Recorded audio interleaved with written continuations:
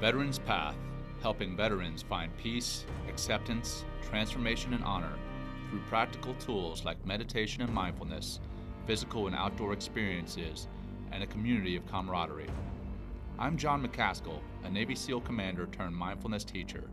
Here on the Veterans Path podcast, I interview veterans, athletes, corporate leaders, and many others who found peace through the practices of meditation and mindfulness, breaking down the stigma of pursuing mental health and making it a priority, improving and saving lives.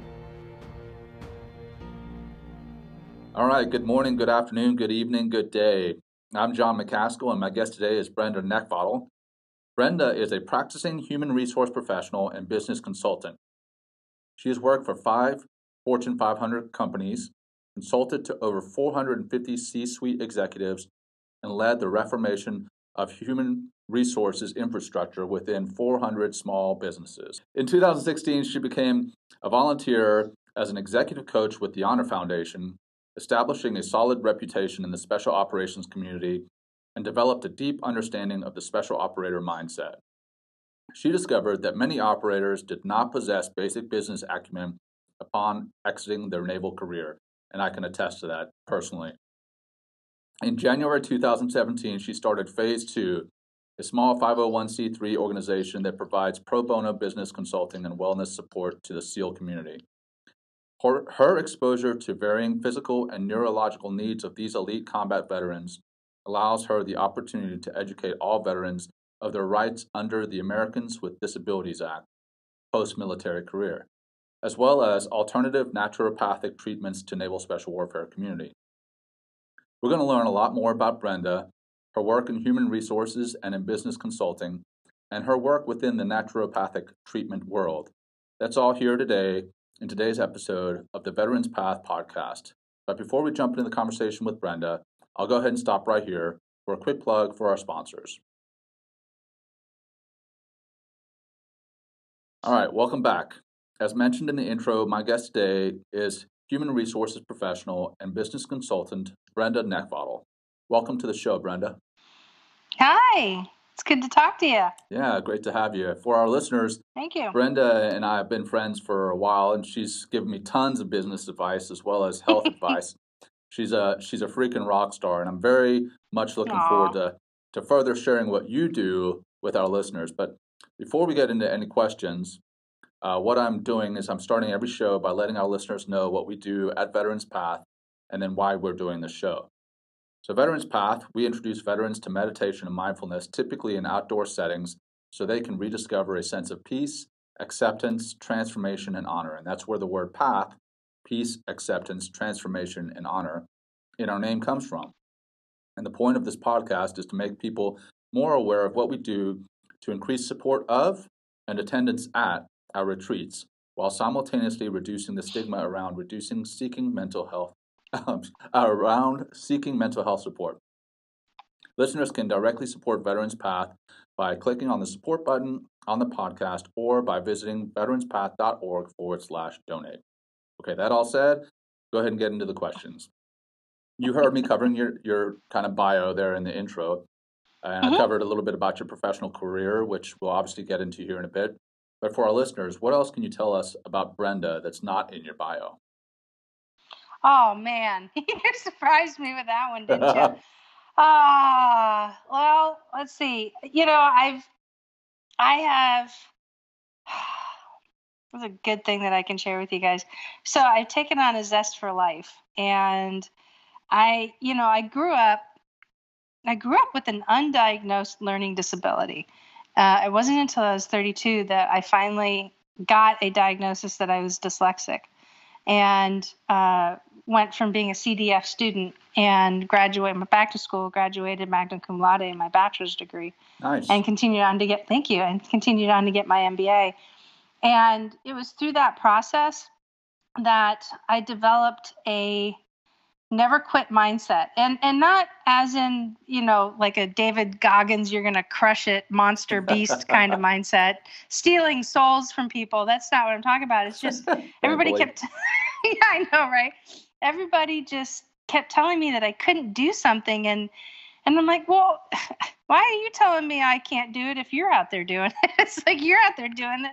I should be able to do it. And, or it just, I always knew that in my gut, something wasn't right. And so, even though I would get knocked down, I'd feel pretty crappy about myself, but I just still plugged on. And it wasn't like a desire to prove anybody wrong or anything. It was just like, no, that's what I want to do. And so what came from being, a pretty tough uphill climb came to the mindset that I have today. It's just like, look, you either have my back or get out of my way.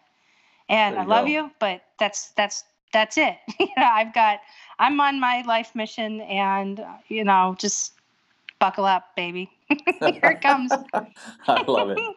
Now, you kind of know me, so that's very true. I do. It is absolutely 100% true. Now, we're here in the Norfolk area. Did you grow up here? No, I didn't. I was born and raised in Erie, Pennsylvania, and I graduated high school in '89. Do the math. And I went up and spent a year and a half in New England. I went to Franklin Pierce College in my freshman year of school, and then I came back to Erie for about 11 months.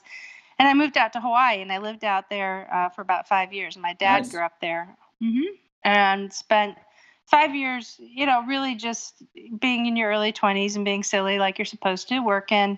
But that's where I got my first experience at a Fortune 500 company. I actually worked for Warner Brothers. What were you doing? And I worked for the Warner Brothers studio store, and I was part of the team that actually opened up that store down in Waikiki. And, if anybody remembers back in the early 90s, we had all these theme stores. We had like the Disney store and the Budweiser store and the Harley Davidson store, and like everybody had a theme store, and it was really cool. It was a lot of fun. But it gave me an insight, just as an associate, to really start understanding that retail touches every single element of business.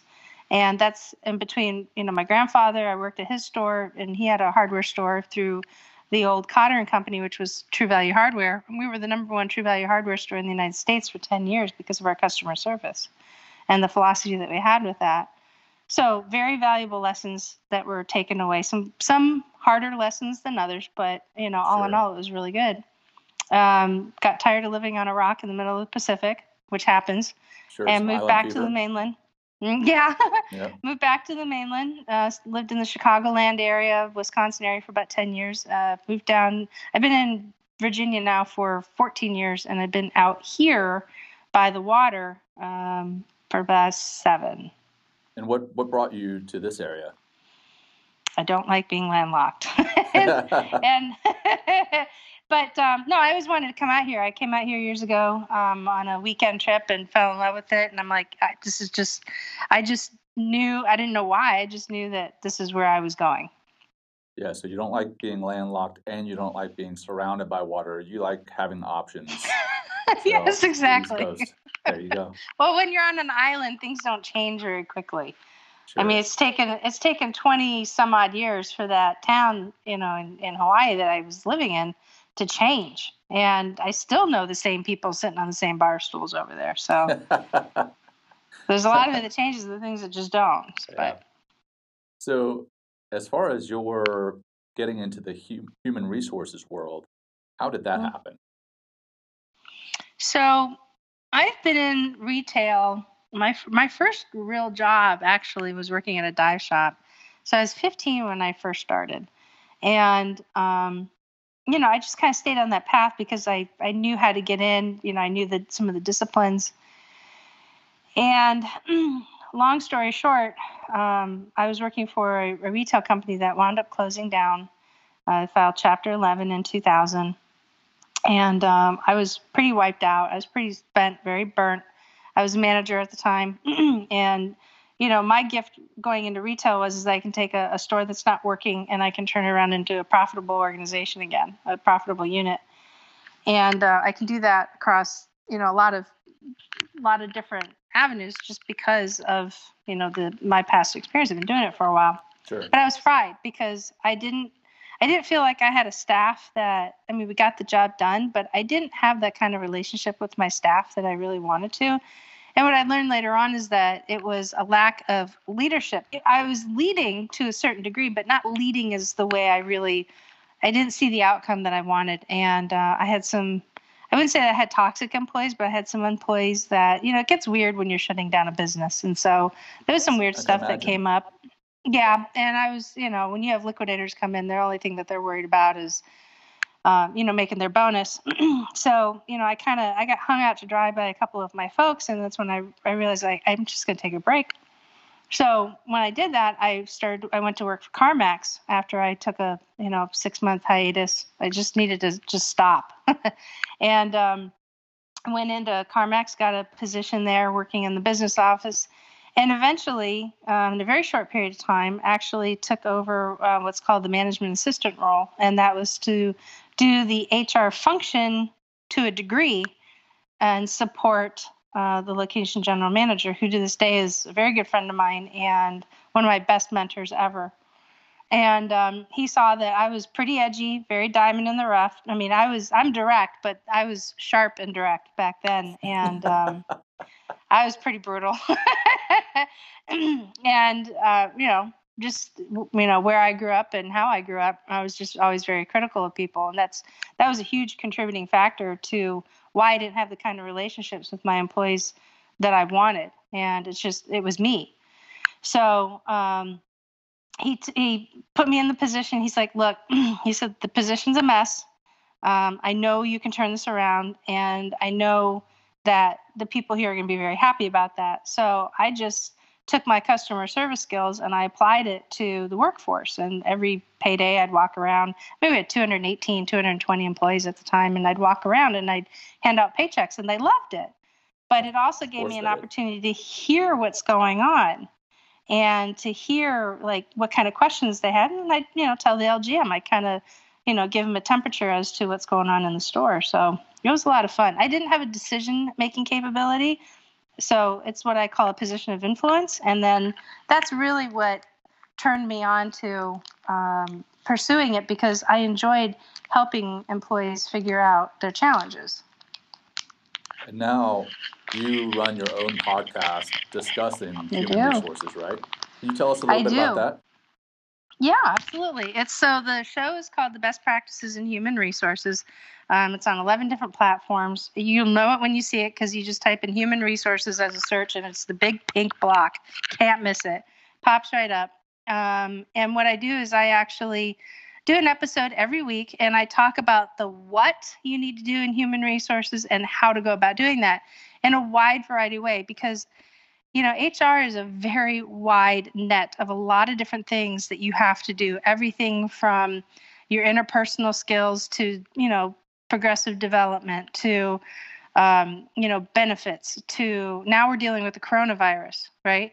So right. Yeah, it's kind of scary. It is a little bit scary. And, there's a lot of questions. And as a matter of fact, I got contracted on the 11th to actually do a webinar by another company and speak on the coronavirus. It's either the 11th or the 6th. I want to say it's the 11th of March. And so, and there's a lot of questions. It's like, well, what happens if my hourly employees get coronavirus? What if they come in and I need them here to do the work, but they can't come in because either family member is sick and they have to be quarantined so there's a lot of questions. And this is a very unprecedented, place. So it takes all of that culmination of knowledge to be able to put together and help people understand what their options are as a business. But yet also, look, we're in the human business. That's what I do. And, how do you also do what's in the best interest for your employees? And it's not easy. Sure. Those are angles of the coronavirus. I'll be honest, I hadn't even thought about. So yeah, very interesting to hear that piece. And then as far as you're being an executive coach, and then specifically with the Honor Foundation, how did that come to be? Oh, I absolutely love doing this. So years ago, I was down in Raleigh, North Carolina at a show doing something, and I got introduced to a guy from an organization. I couldn't even tell you what the name was now, but I was presented. It's like, yeah, she's an HR pro. You might, have some use for her. And well, that's saucy.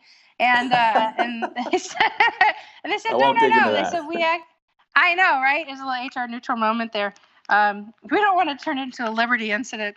But so we were chatting about it, and they said, well, we actually do soft transition for special ops. And a lot of the clients that I had at the time when I was working for ADP up in the Northern Virginia area, a lot of them had a soft background. Actually, majority of them, actually almost all of them were Really? Army Rangers. Yeah, Army Rangers. So I had quite a few of them that were up there. And I get along very well with them because I'm a straight shooter and I'm not the fluffy HR person. And it's like, well, and that kind of approach. It's just like, look, here's what's going on. And, business owners don't like to hear, no, you can't do that. Sometimes you have to say it that direct, but most of the time it's like, okay, well, here are your options. And my thinking is this may be your best one. What do you think? And it's a totally different approach to consulting. And that's what leaders want to hear. They want to hear what their options are so they can make the right decision. And they don't want to hear no that they can't do because they're going to get frustrated because all you're doing, it's like a mouse at the end of a maze and there's no cheese. Then they have to turn around and backtrack, and that's time consuming.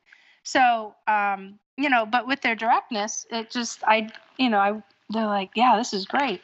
So it resonated with me to be able to contribute my time to helping people do resumes and possibly some mock interviews and answer questions about, getting a job and whatnot. And so I came back to the Hampton area and made a couple of phone calls, and I never heard from them again.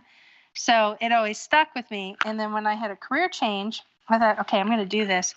But something told me in my gut, and I always listen to my gut, go with the SEALs. That's basically what it said. And I didn't know exactly what that meant. So I reached out to a network, Navy SEAL Foundation, and they got me connected to the Honor Foundation. And I have been with the Honor Foundation for 4 years this month. Nice. And I'm currently in the Honor Foundation and learning all about the value of networking and how powerful that is. And you are a prime example of that very thing right there. So. Thank you. It's a lot of fun. I absolutely love it. I've met some amazing people, amazing human beings out of that. And I just love the community. Yeah, no, I absolutely agree. And I owe a lot of where I am to that community, and I owe a lot for where my family is to that community, and not just inside the SEAL teams and special operations, but the Navy SEAL Foundation. And I'm definitely, I've benefited from being connected with them. So as far as mental health, with transitioning veterans, have you seen those who seek mental health support while on the inside, in your human resources background, or potentially as a coach or wherever you were, have you seen where those who seek mental health support, that becomes a hindrance to them getting hired on the outside? So I can answer that in a couple of different ways. So one, yeah, it can. Granted, I exist in a community that has that same attitude that I do, that never, don't give up, never quit attitude, right? So, so I can speak specifically from being in the SOF community, and then I can speak as being, in the HR seat as an employer or representing an employer with individuals that have had some form of TBI, PTSD, situation. So I'll tackle it from the inside and then work out. How's that? Perfect. That sounds great. So, yeah. So in this community of special ops, SEALs, I'm way more familiar with what goes on in the SEAL community than I am, Para Ranger, not Para Ranger. Oh my gosh. I mixed them two together. Help me. PJs Rangers or Special Forces. PJs. Yeah. Thank you. Wow. Yep. I just made a whole new unit. So, yeah, there's my dyslexia popping right out there. I create new things that people never even heard of, including myself. But I'm way more connected and have a deeper understanding of what goes on in naval special warfare than I do anything else. And so, what I see with TBI, and there's a couple of patterns with some individuals that I've seen to where there are some challenges, like their TBI is so big And what I mean by that, when I say big, it's like if you were to look at a scan and you look at the white spots on the scan, which is that dead matter, their TBI is clustered, so you have larger spots and more of them, and they're kind of connecting with each other. So those guys, when it comes to, there's a couple specifically that I can think of that when you tell them to do something, they go, okay, great. But there's just something that doesn't connect. And either what they say they were going to do doesn't get done, or it just doesn't resonate in the way that you need it to. Does that make sense? Absolutely, it does. Yeah. So for those individuals, incredibly brilliant men, certainly, have the mileage of battle that they've been through. And so when you have a corporation that, had they not known that this individual has the type of TBI that they do, or traumatic brain injury that they do, that's not they'd have to be very patient to trust that individual to do high level work and being compensated at $80,000 a year minimum. Right. Yep. So that makes sense.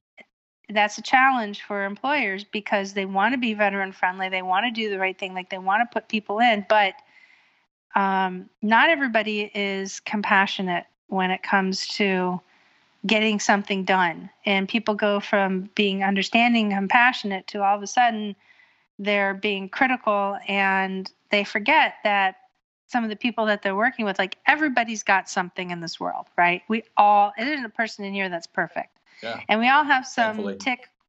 we all have some tick, quirk, whatever. And I'm dyslexic. I have problems with numbers specifically. You guys have already heard me say something funny. So my 3s, my 6s, and my 8s, they all look the same to me. And I transpose numbers. I transpose words. Somebody says the word, you're gonna laugh when I tell you this. Somebody says the word success, and it takes me a second to hear it because I only hear half of that word, and to me it sounds like sex. So it's no just way. yeah. That's wild. So it's like I heard somebody say like something about success, and then all I hear is something about sex, and I'm like, they just totally didn't say that, did they? It takes me a second to figure it out. So but that's how I process information, and I've learned how to manage it, but so it doesn't manage me. But TBI is something different. You don't realize that is occurring, and so therefore it doesn't necessarily manage you per se, but there is a distinct disconnection that takes place where performance, you have to put that person in the right position in order for their talents to come out. Because not only do each of us have a quirk, a tick, and something unique about us, we also have our talents. And that's what employers really need to be encouraged if they want to bring in a veteran, especially a veteran. They don't always know what a veteran has. And not to mention, under the American with Disabilities Act, people who are applying for a job, and for those of you who are listening, you are not obligated under any circumstances to share what is going on with you. Absolutely not. You don't have to I don't have to tell an employer that I'm dyslexic. Well, that's important to know, and that kind of lends itself to the kind of the next question that I have is, have you seen those who seek mental health support on the inside, and somehow it becomes known, and not so much the TBI piece, because I know extreme TBIs, as you were mentioning, that can be a kind of a unique case.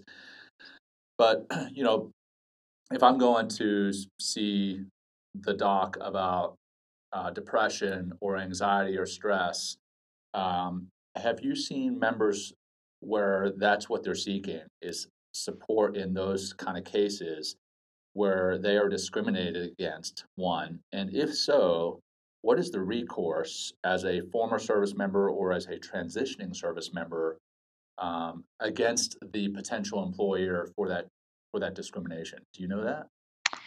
So I have never seen it myself to where somebody has been discriminated against. I have never even seen it with my clients because most of my clients were federal contractors. And so, they come from those backgrounds in order to make stuff work. So everybody just kind of knew or knows that somebody's got this or that, right? And they all figure it out because they come from that same military community. And where I've seen the potential for discrimination to take place is, again, going back to people that don't come from the community and military community specifically, to where they just don't have the level of comprehension. They may be supporters, like, thank you for your service. They donate to the USO or something like that.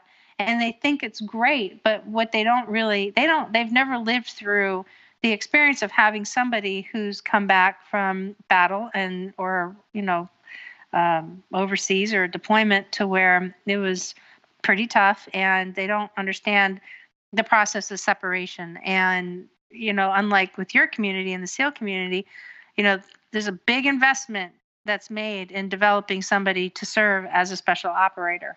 Right. And so therefore that investment needs to be nurtured, which means that you guys tend to get your decompression and you get treatment faster, because they got to turn you guys right around. It's a small niche community. And so therefore you guys got to get back into the play and get back into the game again.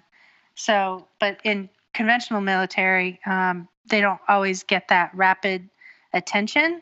And so some things can fall to the wayside. Therefore, people who have never been exposed to the military, they don't understand that. They don't understand that process. And not that they're not compassionate about it, but there's just something that they don't make that connection. And so that's where the risk lies, is they just don't understand it.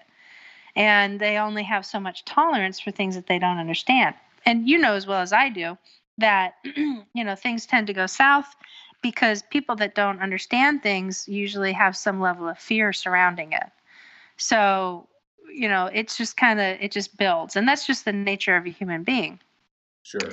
But when it comes to the American with Disabilities Act, is that if you were to read the preamble to the ADA, short version, American with Disabilities Act, you read the preamble, it will absolutely, and I've never seen this in any live I've read, but in the preamble, it's like, if for any reason you feel that you have been discriminated, it actually tells you where you can go to get assistance. And the government's very serious about this, and you just don't want to mess around. You don't want to violate the American with Disabilities Act. So, not only do employees don't have to say anything, but they're at some point in time. So, like, I have had employees who are veterans, and some of them do have, they're on medication or they do seek, psychological treatment. But at some point in time, if their treatment starts to create an absenteeism issue, but you don't really know what it is, you have to have some form of open dialogue. And it really should sound like, okay, so I noticed that, you've been requesting out quite a bit. Can help me understand why. And, because I want to be able to figure out how you can get the support you need, but yet at the same time, make sure that your privacy is protected. And when you have that kind of conversation with somebody, you're engaging in an open dialogue. You're engaging in a mutual conversation that is intended to benefit both the employee and the employer, but it's what is required to mitigate risk for the employer under the American with Disabilities Act, to demonstrate that they are doing everything that they can, number one, first and foremost, to support their employee, but yet they're not in violation of the law. Because at some point in time, if the situation is severe, and you have somebody who has a severe psychological challenge, a business has to ask the question, how long can we do this? And like I tell my clients, I'm like, when you're in an ADA scenario, you're in this for the long haul. This is not a quick turnaround. This is not a fast resolution. It may seem like we're not moving at all. You may have to wait 15 days for a document, and that's time, and time is money. But that's just the nature of business, and people need to keep their eye on the ball, but yet at the same time they have to do what's right. So it can get frustrating on everybody's part. Right, and that's exactly what I was about to say, on everybody's part. Yeah, so, it is. It's not easy. I totally see that. So I want to shift gears kind of into the other piece of what we talked about you're doing, in that you've been out there educating veterans regarding those naturopathic treatments. One, how and where are you doing that? And then two, what are some of the treatments you educate vets on? So where I do it is here in Norfolk, and it's in a place called Renova Wellness Center. You've been there. I have. It's Yep. a you have it's a really awesome facility that has a combination of things such as massage. They've got acupuncture. There's a hyperbaric chamber that's over there, which is, a hotly contested yet very successful form of treatment. Um, and then we also have float tanks. There's electromagnetic therapy that's there. There's a couple other new things that are in there, plus a system that's called ZytoEvox, and that's a pretty cool system. But the float tank is one of the first things that I explain people. I said, I think you should, jump in and do a float for about 30 minutes or an hour. And what the float tank is it's a pod, if you will, like a big clamshell. And the water matches the temperature of your body, and it is the salinity of the water is the same as the dead. It's actually greater than the Dead Sea. It's 700 pounds of Epsom salt. And when you float in it, you can float with the lights on, you can float with music on or off, either one. But it is to help reset some of your synapses so that way your sleep patterns get better. And then all the while, it's a way of decompression. So it's a very calming, very soothing thing. Even if you have claustrophobia, you can just leave the lights on and keep your eyes open. And it's meant to just completely reset your system. And so on top of it, you also are absorbing all of that healing mineral into your muscles. So it's pushing out lactic acid. It's pushing out, a lot of the stressors, and you're physically relaxed, which also helps. And I usually fall asleep. Yep. I knock out for about 40 minutes. You can't drown in it, because even if you were trying, to face over and go face down, it flips you right back up. Just your natural form of buoyancy won't permit you to do that. It'll actually upright you. So That's interesting. I it's didn't know pretty interesting. that about them. Yeah, it is. It's pretty interesting. And then the Beamer mat, which is the electromagnetic therapy, what that does is that you lay on this mat. It's an FDA approved product. It was actually one of the pieces of technology that was built by NASA, and it sends pulses into your system, into your body. You don't. Well, some people have felt it, but it opens up your vascular structure right down to your microvessels and your capillaries. So I know when it's working, because all of a sudden my capillaries in my nose and my nasal passage like really opens up, and it like all of a sudden it smells like spring in the room. So that's pretty awesome. And then the ZytoEvox, which I've shared with you, is actually a way. It is using galvanic technology to actually read your bio system. So like, biometric passes where you put your finger and it opens a door or it unlocks a computer. Yep. Same kind of thing. And then what this does is it actually identifies what parts of your body are operating a little bit more than they should or a little bit less. And then if you combine it with the Evox, and the Evox just basically uses that same biometric data to identify frequencies in your body. So like everything has a frequency, right? But all the way from your socks to your water in your glass to the thoughts. Everything's measurable. Everything in this planet has a frequency of some sort. And so what this does is that it helps identify where your emotional triggers are as it relates to certain parts of your body, because your organs retain that emotional memory. It retains that emotional stress. And so it just gives you an opportunity at the subconscious level to identify essentially what's still on your mind that's impacting your body. And then when you simply acknowledge it, it has a tendency to kind of resolve that. And that's the best way that I can put that. So it's pretty cool. And yeah. I've used it for a lot of trauma in my life, and I just don't have those issues anymore.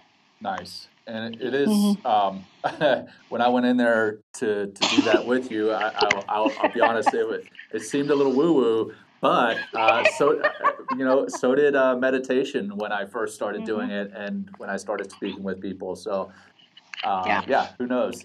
As far as the float tanks, you mentioned it being a decompression, and that's physically and mentally, in that it takes that stress off your joints, your bones. In that it's lifting you up, but it's also decompressing for the mind. I mean, because you can, while you're in there, meditate. And that was my next question. Is meditation ever mentioned where you are as a healing modality for anyone that's coming in there with Hmm. PTSD or depression or anxiety or stress or anything of that sort. Yeah, absolutely. So, in that building is also the Veterans Wellness Center of Hampton Roads, and I sit on the board of that, and it's run by a retired Navy SEAL. His name is Nick Baggett, and Oh that's yeah, one I of the know Nick. elements. You know, Nikki, yeah. Yeah, So he's brought in meditation as part of that program, oh, that's and outstanding. yeah, it is, and he does it. Now I can't meditate because I fall asleep. No, that's not true. That's not true. I Well, do. I'm gonna have I to knock work right with you, out. Brenda. I'm gonna have to show you that you can, in fact, meditate. Like I'm apparently not doing it the right way. I probably become like a Vulcan or something, like going to some deep trance. But I just, I've tried it many times and I fall asleep. So, yeah. So I just haven't gotten the right coaching, We'll work but with you. yeah, but meditation is something great, and and it's all about remembering to what you're doing with the parasympathetic and the sympathetic system. And the more you can activate your sympathetic system and not be in that fight or flight mode, that's what all of these things treat. And it helps with PTSD, and it helps with TBI, and it just helps with general anxiety too. I grew up in an environment where I was constantly being evaluated and judged. Like I said, I didn't have a lot of people that supported what I wanted to do. In fact, they pushed back all the time. And that meant I was in a constant state of anxiety. So, I was always fight or flight, always. Right, and yeah, I think you meant activating the parasympathetic nervous system, and that Did we I can say bring it it. backwards? Yeah, all good though. So bringing your heart rate down, kind of taking Right. that the fight or flight response out of the equation. Hmm. But Right. yes, absolutely, and that's one of the big things about the mindfulness piece. Not so much the meditation, or in addition to the meditation, rather the mindfulness piece you can do anywhere, anytime, focusing on your breath, slowing your breath down, focusing on your breathing out rather than your breathing in. As you Hmm. breathe out, you tap into the parasympathetic nervous system and the vagus nerve and really help to slow your heart rate down, bring your blood pressure down. Yeah, absolutely. That's a super important piece to the mindfulness side, or the Hmm. benefits thereof. So what else is offered there at Renova, that our veterans here locally in the Norfolk area can tap into? So there's also a fitness center that's there. The physician, the naturopathic doc, her name is Dr. Deb Coxwood. She's an awesome lady. She's got way more, way more stuff that can be offered. There's actually a whole reset program that somebody can come in, and they can get a Zyto scan and start really mapping out what direction their bodies are telling them that they need to go into to help get that necessary relief. And it's really nice because your body is actually putting together a map for you. That's what's so neat about this. There's no guessing game to it. Like, so when you're stressed. Everybody knows when they're stressed out, or we know when something's bugging us and we just can't shake it. This actually has the ability to help you identify root cause of that. Maybe it's not so much that particular instant, but if you're stressed, it can help pinpoint where in your body it is, making that happen. So when I told you I, lived with constant anxiety, one of the things that progressively happened for me is that I had a highly overactive thyroid. My thyroid gland was the size of a perch by 2007. And every day, I mean, I lived every day for 10 years silently because I didn't let it show. I felt like I was going to die every time I had a physical induced anxiety attack. It wasn't the mental side of it. It was just I had too much of the hormone coursing through my system. Had that Sure. reduced, and all of a sudden I'm like, oh, thank God, I feel normal finally. This is what it felt like to dream of it. So, but it does. It churns up a lot of stuff, and when you're constantly under that feeling, you just don't have clarity. you just don't feel right. You don't sleep well. It impacts your relationships. And, it's not even for something like that. Had I gone in to seek counseling for it, guarantee you, it would never have been linked to my thyroid. Oh, yeah. I would have just, no doubt. Yeah, right. So, not all stresses and not all conditions are created, from the mental side of things. This was a physiological thing. And I'll be honest with you, my teammates that I worked with at the time were not very empathetic to that whatsoever. They just saw it as a constant excuse. And for 3 years, I worked in a toxic environment. So I know exactly what that feels like, and it's hell. It's absolute hell, right to the point where one day I had chest pains. I'm like, okay, I really need to do something about this. And that's when I just kind of started putting up different mental and emotional defenses.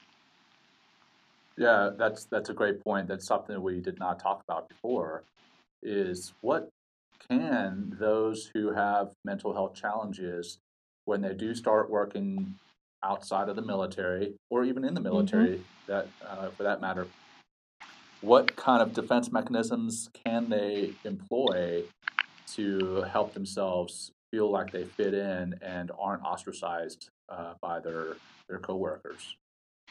So there's going to be, I'd be honest with you, there's only going to be so much, because here's the deal. You're talking about, like, we'll use me as an example. So this was when I worked for a Fortune 500 company at the time. And it was a good company, but, the culture of the organization as a whole, very tolerant. The subculture of the team that I worked with, they had been together for a very long time. So it was a clique in and of itself. And on the surface, when I first came in, they had very, very high hopes for me. But I came from a different part of the company with a completely different culture on top of having this challenge. And I immediately went from being this high valued, where we're so excited about having this person here because they can help us shed light as to what's going on in this area of the business, to I was struggling with the learning piece of it because everybody was assuming that I knew what was going on because we all worked for the same company, right? But what they didn't realize, and other people that I talked to that went from one area of the business to the next, had exactly the same challenge that I did. And that is, we need time to adapt to this new culture. This is all a new team with new dynamics. When you come from the part of the business that I was in, you don't do anything without permission. And then I go into a part of the business where they're actually developing new things, where permission isn't always sought out. It's ask for forgiveness later if needed, because if it's a great idea, it's going to go through. So, I didn't really have a transition mentor. I didn't have somebody that showed me the ropes. It was, Brenda's traditional, well, dump her in, throw her in the deep end, let her go, she'll be fine, And so, so it is hard. So, Janie Livesay, who's the program director of the Virginia Beach campus of the Honor Foundation, she's going to be on my show soon on the podcast. And we're going to be talking about, what's it like hiring an elite warrior, because elite warriors have very specific needs, and not like they're needy, but they need people who understand where they're coming from. Yes, you big prima donna, you. No, but when you're, like when you're out seeking for a job, you're coming from a very high level of operation where your 100% is everybody else's 125 out in the real world. And to have you guys drop down to our 100% of, op tempo is your 75. And so there's that feeling of less than. And so, but not everybody in the military has that same need. So you really have to take the person into consideration. I've interviewed many people from the military on a federal contract, for a federal contract, I should say.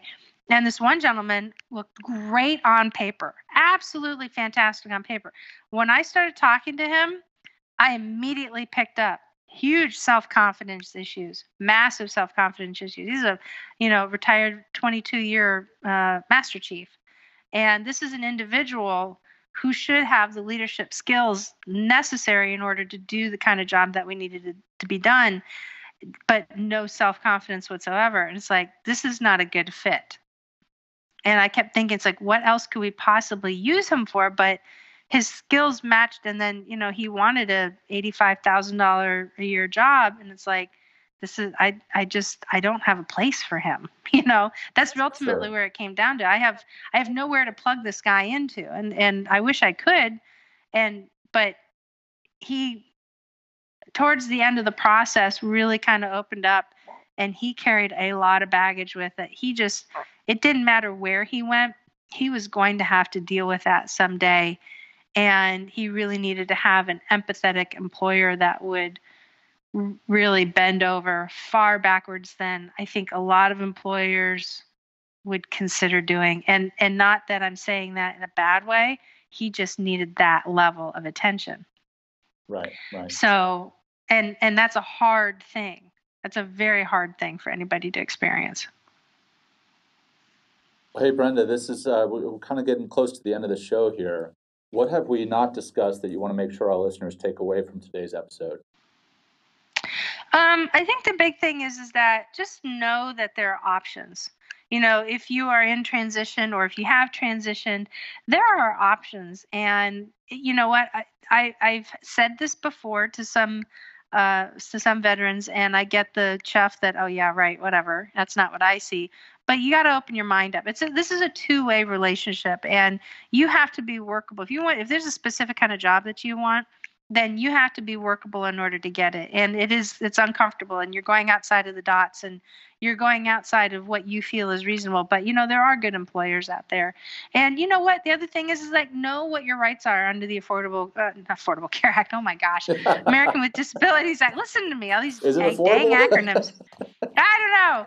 But under the American with Disabilities Act, know what you can and can't do, and know what your employer can and can't do. But remember, the best relationships happen when you meet each other in the middle of the table, and you're willing to have conversations. And it's everybody's got their share of challenges, and there are resources out there for you to help understand what those things are. So look up the I did it again. Look up American with Disabilities Act, and read what it says. And there's a ton of information out there. Call the toll-free number, and you can even talk to folks in the Department of Labor, and they'll help you understand stuff out. So you guys just know that you have options. Or they could reach out to you, and if they wanted to reach out to you, how would people do that? Best place to reach out to me is actually on my website. It's bestpractices.work, WRK. Okay. And there's a way that you can actually fill out a form and contact me there. I'm also on social media, so you can find me first and foremost on Instagram, and I have two sites actually. One is Best Practices in HR, and then the other one is Brenda the HR Lady, which is probably a lot easier to remember. You guys can always send me an instant message there. I'm over on Facebook under Best Practices in HR. LinkedIn is Brenda Neckbottle, and the last name is spelled Neck, like the thing you want to choke. V as in Victor, ATAL. I love how you It's easy to remember. That's amazing. I'm the only one in the country. Promise you, you can find me. There you go. NECK, like the thing you want to choke. Bottle. VATAL. VATAL. There you go. Well, Brenda, as always, this has been an absolute pleasure. Thank you so much for coming on the show. Thanks for having me. We'll wrap it up right there with the neck that you want to choke. So thanks again. That's awesome. For our listeners, thanks for listening to the show. Please check out Veterans Path online at veteranspath.org. And we too are on social media. Follow us on Facebook, Instagram, LinkedIn, Twitter, and YouTube. And if you're enjoying the podcast, please hit the subscribe button and share it with your friends and families, and maybe give us a review. And remember, listeners, you can directly support Veterans Path by clicking on the support button on the podcast, or by visiting veteranspath.org/donate. Thank you all, and have a blessed day. We hope you've enjoyed today's episode of Veterans Path Podcast. Please follow us on social media and think about sharing your story with us there and potentially on the show. Together, we can make mental health a priority, improving and saving lives.